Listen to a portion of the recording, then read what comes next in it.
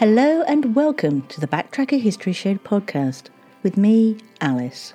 Join me as I go delving through the archives to find out more about the people, places and events from the past.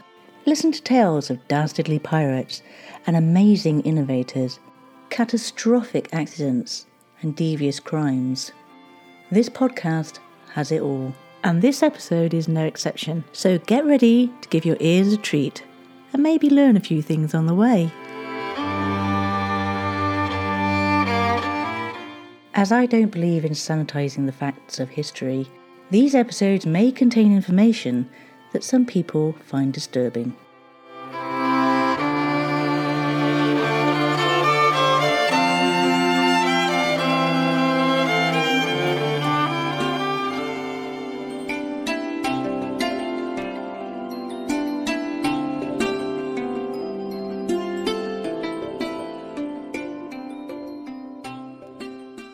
In today's show, we'll be talking about a man who was a religious, social and educational reformer who challenged traditional Hindu culture. His grave in Arnos Vale is a site of pilgrimage, and he sadly passed away in Bristol in 1833. But what else happened that year? Well, on April the 18th, over 300 delegates from England, Scotland, Wales and Ireland travelled to the office of the Prime Minister, the Earl Grey, to call for the immediate abolition of slavery throughout the British Empire. And on August the 28th, the British Slavery Abolition Act 1833 began the process of giving slaves in much of the British Empire their freedom. It receives royal assent, coming into effect on August the 1st, 1834. A £20 million fund is established to compensate slave owners, and there have been claims the money was not paid back by the British taxpayer until 2015. However, this claim is based on a technicality as to how the British government financed their debt through undated gilts. According to the Treasury, the slave debts could have been paid off as early as 1833 or any time before 1927, as no record of gilt redemptions before 1927 exist.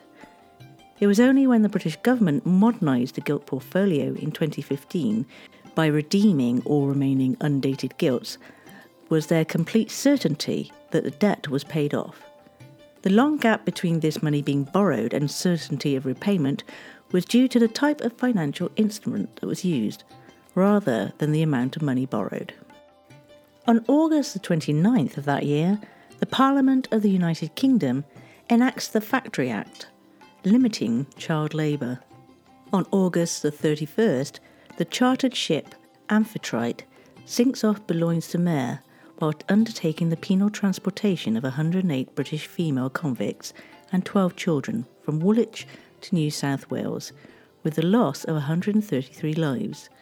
Only 3 crew survived. But our sad event took place on the 27th of September in a house in Stapleton, Bristol, where Raja Ram Mohan Roy passed away.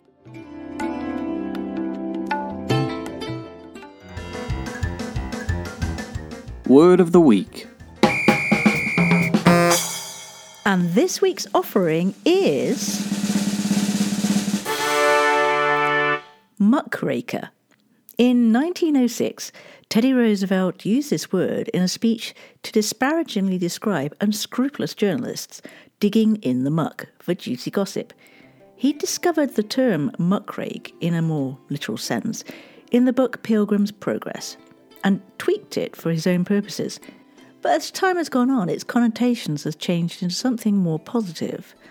Journalists who took risks in order to expose corruption or scandal to the public could also be muckrakers.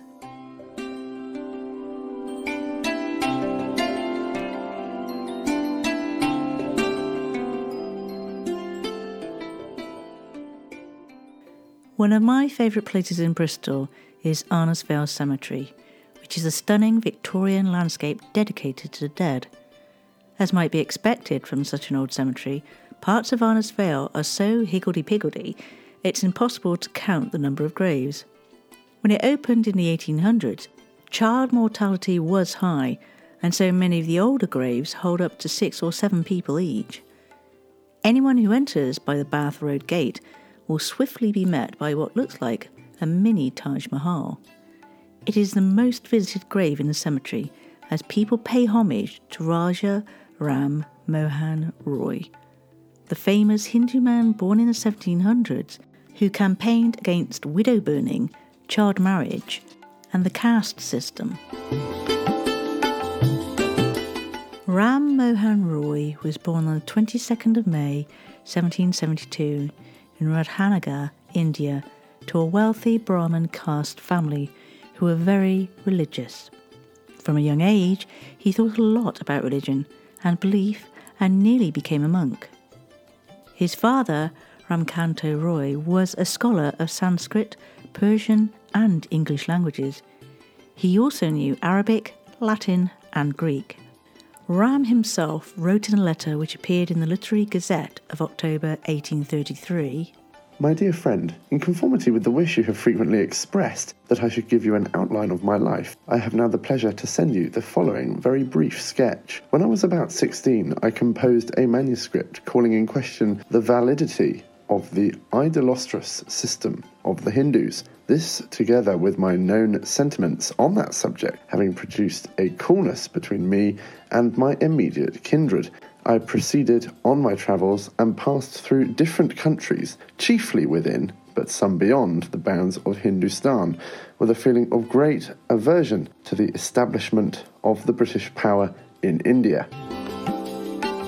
When I had reached the age of 20, my father recalled me and restored me to his favour, after which I saw and began to associate with Europeans, and soon made myself tolerably acquainted with their laws and form of government.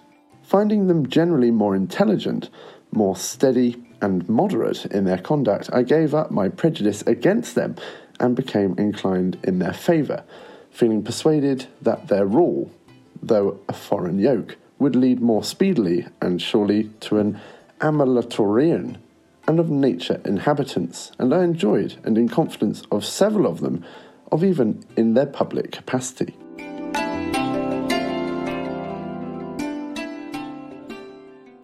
Not much is known about Ram's early life, but it is widely believed that he travelled a great deal and picked up languages like Persian, Arabic and English, as well as Sanskrit, Bengali and Hindi.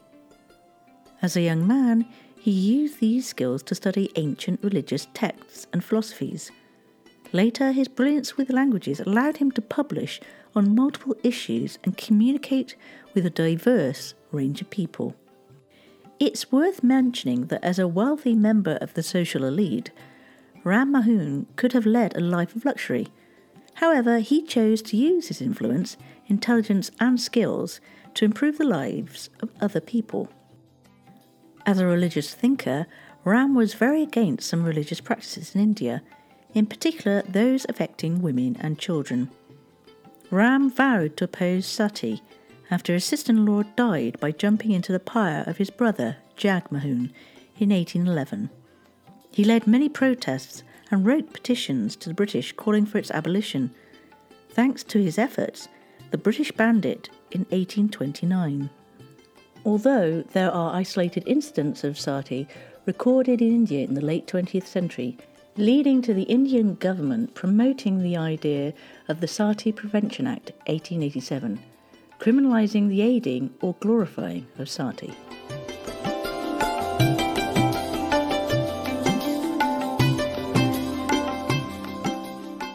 After his success with sati, Roy went on to fight child marriage, the Purdah system, which is the religious and social act of segregating women from men, either physically or by covering their whole form, their face, their bodies, so they hide themselves. Roy also helped to fight the dowry system and polygamy. Intercaste marriages, women's education, and widow remarriages were all things he supported. At this time, India was part of the British Empire, and sati was being tolerated under the rule of the East India Company. Ram Mohan Roy campaigned directly to the company to have it banned. In 1828 he set up the Society of Brahmos, which was a movement of Bengali Brahmins who fought against social ills. This organisation still exists today, and many of its members visit the memorial of Raja Ram Mohan Roy to remember his influence and good works. Eventually, the Governor-General of British India passed a regulation in 1829, and even after his death, his legacy was used to fight for the abolishment of slavery.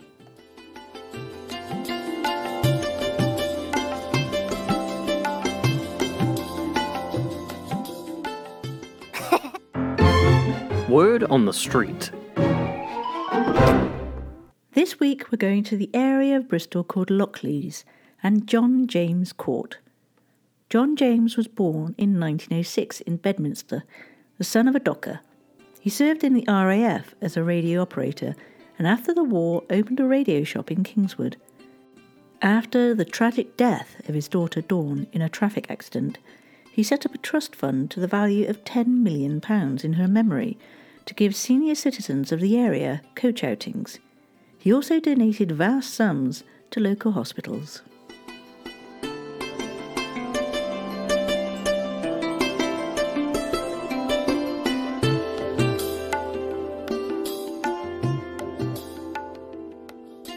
As part of his work to spread education, Ram Mohan Roy also started publishing newspapers and magazines, and he was called the father of Indian journalism. Using his language skills, he edited the Bengali newspaper Sambad Kaumudi and the Persian newspaper Mirat-ul-Akhbar. He would later write, After my father's death, I opposed the advocates of idolatry and with still greater boldness. Availing myself of the art of printing now established in India, I published various works and pamphlets against the errors in the native and foreign languages. This raised such a feeling against me that I was at last deserted by every person except 2 or 3 Scotch friends, to whom, and to the nation to which they belong, I always feel grateful.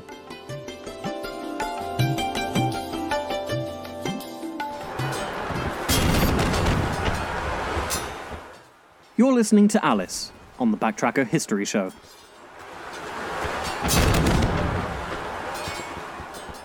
I'd like to take a moment to say a huge thank you to Sarah Harvey from Patchway, who sent me a lovely email regarding the show about the Somerset Witch. She says that she's always been interested in local superstitions and lore, and that particular story was right up her street. She even sent me a link to a story about the Witch's Ladder, which was a creepy discovery in an old Somerset attic. Apparently, when an old house in Wellington was demolished in 1878, they found items associated with witchcraft. There were 6 brooms, an old armchair, and, the most curious of the lot, a 1.5 metre long piece of string with chicken feathers woven into it. And the workmen who found these objects assumed that the chair was for the witches to rest in, and the broom for them to fly about, and the string to act like a ladder to help them get across roofs. What really fueled this superstition was that local people thought that a woman who had lived and died in that building was actually a witch. So as you can imagine, these finds really strengthened that notion. And speculation about the items found, especially the witch's ladder, as the feather-entwined string became known, stretched way past Somerset, and some of the Victorian world's most eccentric scholars, writers and folklorists got in on the act. The Wellington Witch's Ladder now hangs in the Witchcraft and Magic case in the Pitt Rivers Museum, part of Oxford University, where you'll also find other artefacts such as shrunken heads.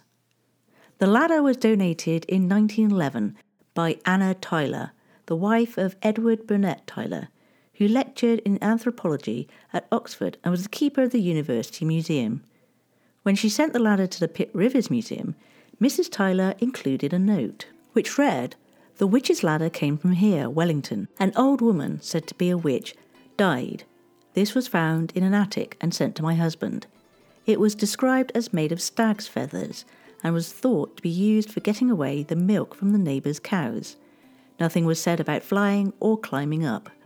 There is a novel called The Witch Ladder by E. Tyler, in which the ladder is coiled up in the roof to cause someone's death. Thank you, Sarah, for that nugget of information. I found it really interesting, and I hope you all did too.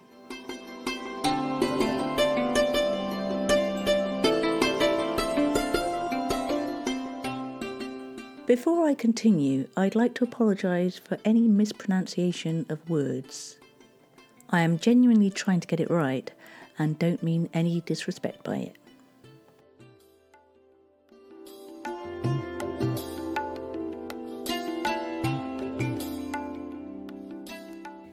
In 1830, Ram Mohan Roy came to Britain as an envoy of the Mughal Emperor, Akbar Shah II, who gave him the title of Raja. The Raja Ram was sent to ensure the Sati Regulation of 1829 was not overturned by King William and the British government. Raja Ram arrived at Liverpool on board the Albion. Captain MacLeod from Calcutta Raja Ram arrived at Liverpool on board the Albion, captained by Captain MacLeod from Calcutta, after spending some time visiting Europe in a quest for information, as well as expanding his knowledge of the world and seeing sights in countries he'd only read in books. Apparently, he was lame following a minor accident off the Cape of Good Hope. From Liverpool, he travelled by train to Manchester, where he visited many places, such as the Lancastrian School, a factory owned by a Mr. McConnell, and Roberts & Co. in Mosley Street. All the while he was travelling with a boy of about 13, who it was believed to be his adopted son. And these travels took him through England via places such as Birmingham, on his way to London to hear the debate on the Sati Bill. Whilst in the UK, he also took the opportunity to visit friends that he'd been writing to on religious and social matters. Ram Mohan Roy came to Bristol to see his friend Lant Carpenter, who was a nonconformist preacher. Whilst in Bristol, he also met Lant's daughter and future social reformer, Mary Carpenter. His visit heavily influenced Mary, and she also became a political and social activist. By the way, Mary's grave can also be found at Arnos Vale. Sadly, though, during his time in England, the Raja developed meningitis and died in Bristol on September the 27th, 1833. As a Hindu, his body should have been cremated, but this was not allowed at the time in England. In addition to this, he could not be buried in a Christian graveyard, so he was initially buried in the grounds of Beach House, Stapleton Grove. However, such an important man deserved a fitting memorial, and his remains were reburied on May the 29th, 1843, under his new chartry in Arnos Vale. This was possible as the cemetery was founded as a non-religious site, and his stunning tomb was funded by his friend and co-founder of the Brahmo Samaj, Dwarkanath Tagore. Raja Ram's monument in Arnos Vale reads, "Beneath this stone rests the remains of Raja Rahamand Roy Bahadur, a conscientious and steadfast believer in the unity of Godhead. He consecrated his life with entire devotion to the worship of the Divine Spirit alone. With great natural talents, he united through mastery of many languages and distinguished himself as one of the greatest scholars of his day. His unwearied labour to promote the social, moral and physical condition of the people of India, his earnest endeavours to suppress idolatry and the right of suti, as his constant, zealous advocacy of whatever tended to advance the glory of God and the welfare of man, live in the grateful remembrance of his countrymen."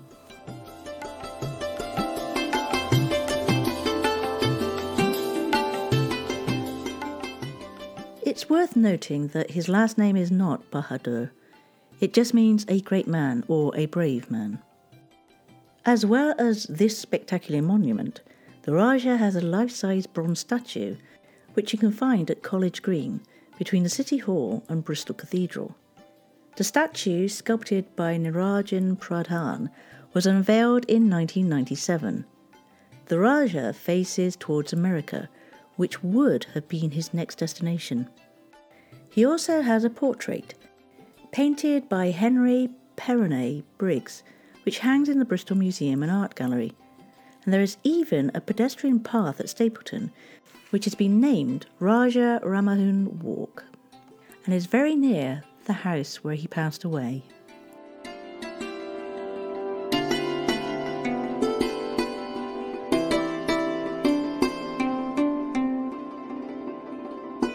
Once upon a time. Boring. It was the best of times. It was the worst. You got that right. What's your problem? We want new stories. Hi, it's Frankie. And Garrett. And we host the Ever Trending Story, a weekly podcast where we bring to life a fictional story created by our own minds and some of the hottest, craziest trends from the internet. Find us wherever you download podcasts, and be sure to join the fun on social media at EverTrendingPod.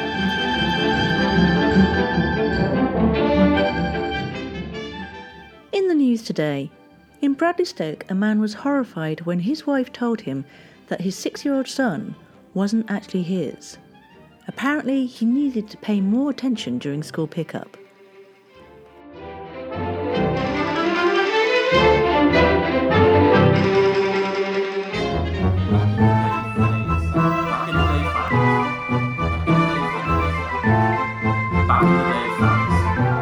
Back in the day facts.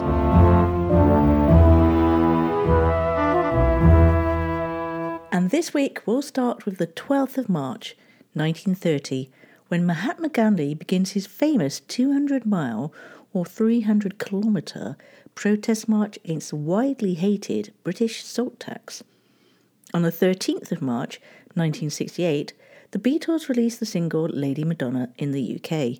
It reached number 1 and stayed there for 2 weeks. The song tells the story of an overworked, exhausted, possibly single mother facing a new problem each day of the week, except for Saturday, which they'd forgotten to write about. 3 little maids from school are we, but a schoolgirl well can be, filled to the brim with girlish glee. 3 little maids from school, everything is so fun. Nobody's safe, we care for none. Life is a joke that's just begun. 3 little maids from school. On the 14th of March 1885, Gilbert and Sullivan's comic opera Mikado premieres in London at the Savoy Theatre. Also on the 14th of March, but in 1964, in Dallas, Texas, Jack Ruby was sentenced to death for killing Lee Harvey Oswald. On the 15th of March, 44 BC, Julius Caesar is stabbed to death by Brutus, Cassius, and several other Roman senators on the Ides of March in Rome. And lastly, on the 16th of March, 1869, Hiram R. Revels makes the first official speech by an African American in the Senate in America.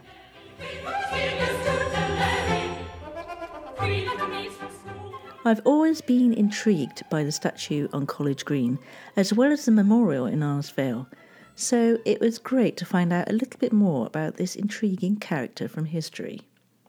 But as always, I'd love to thank those that really brought the story to life. And this week we had Max Berry from Bradley Stoke Radio and Molly Jeffries from St Stephen's Drama Group in Bristol.